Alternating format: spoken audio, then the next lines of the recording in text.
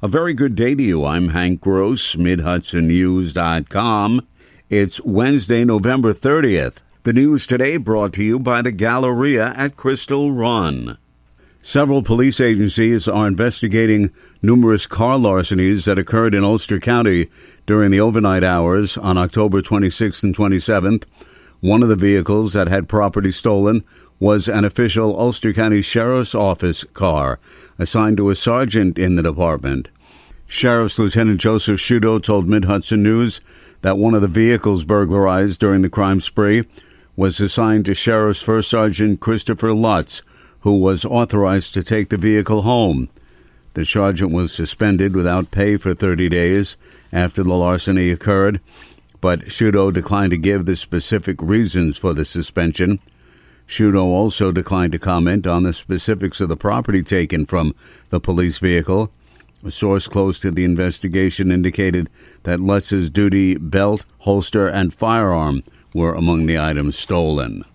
The City of Beacon's 2023 General Fund budget, approved unanimously by the City Council, comes in at $22 million. Property taxes are, for the most part, stable, due in large part to the recently approved new sales tax agreement the cities of Beacon and Poughkeepsie reached with Dutchess County, said Mayor Lee Kuriakou. Our first-year number is up by $1 million.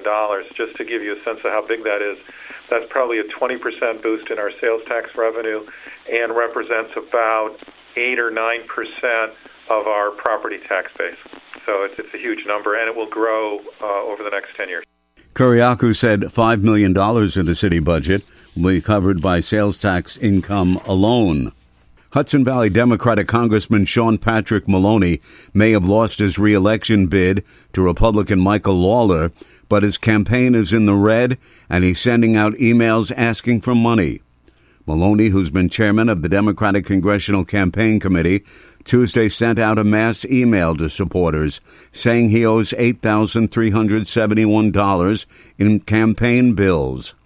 I wish I didn't have to ask, but I refuse to accept that only billionaires should run for office, he wrote in a copy of an email obtained by Mid-Hudson News. So I'm humbly asking, can I count on you to chip in $15 and help me pay off this campaign debt, he said.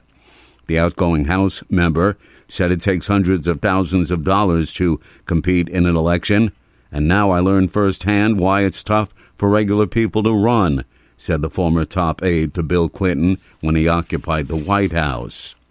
The holidays are here, and at Galleria at Crystal Run, you can find something for everyone on your list. Over 1 million square feet of joyful shopping. Visit over 100 retailers, including many locally owned businesses. Check out brand new stores like Lovisa, Rue 21, and Box Lunch. Don't miss Visits with Santa this season from Black Friday until Christmas Eve. Sponsored by Town Square Media. For all the details regarding hours, photo pricing, and special events, visit GalleriaCrystalRun.com. And happy holidays! New York Stewart International Airport is out of hangar space with only one new facility on the horizon. Signature Aviation has airport approval to construct a hangar with plans on the drawing board right now. Airport Development Director Michael Torelli told the Advisory Stewart Airport Commission on Tuesday that other hangar space may be in the offing. We are in a RFQ process, request for qualification process, to qualify developers to build hangars. The last call for that was just announced and was completed on November 15th. And those new submissions for anybody who wants to become qualified are being reviewed. And then from that, we'll either go directly to lease negotiations, or if there's people interested in the same site, it'll go through an RFP process. We'll compete against each other on the same site. On the passenger service side of the airport, ridership continues to improve since the height of the pandemic. The National Park Service has named Lindsay Kernath as the new superintendent of Upper Delaware Scenic and Recreational River in New York and Pennsylvania.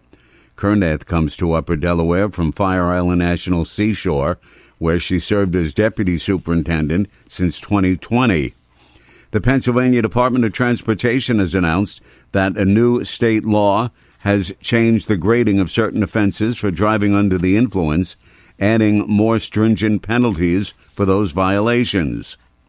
Orange County Executive Stephen Newhouse and County Legislator Kevin Hines participated on Tuesday in the Trees for Troops donation drive at Farmside Acres in Cornwall. Donated Christmas trees were dropped off at the farm to be loaded onto FedEx trucks. From there, they will be delivered to local soldiers and servicemen and women at 5 bases in the United States. I'm Hank Gross, MidHudsonNews.com. The news today brought to you by the Galleria at Crystal Run.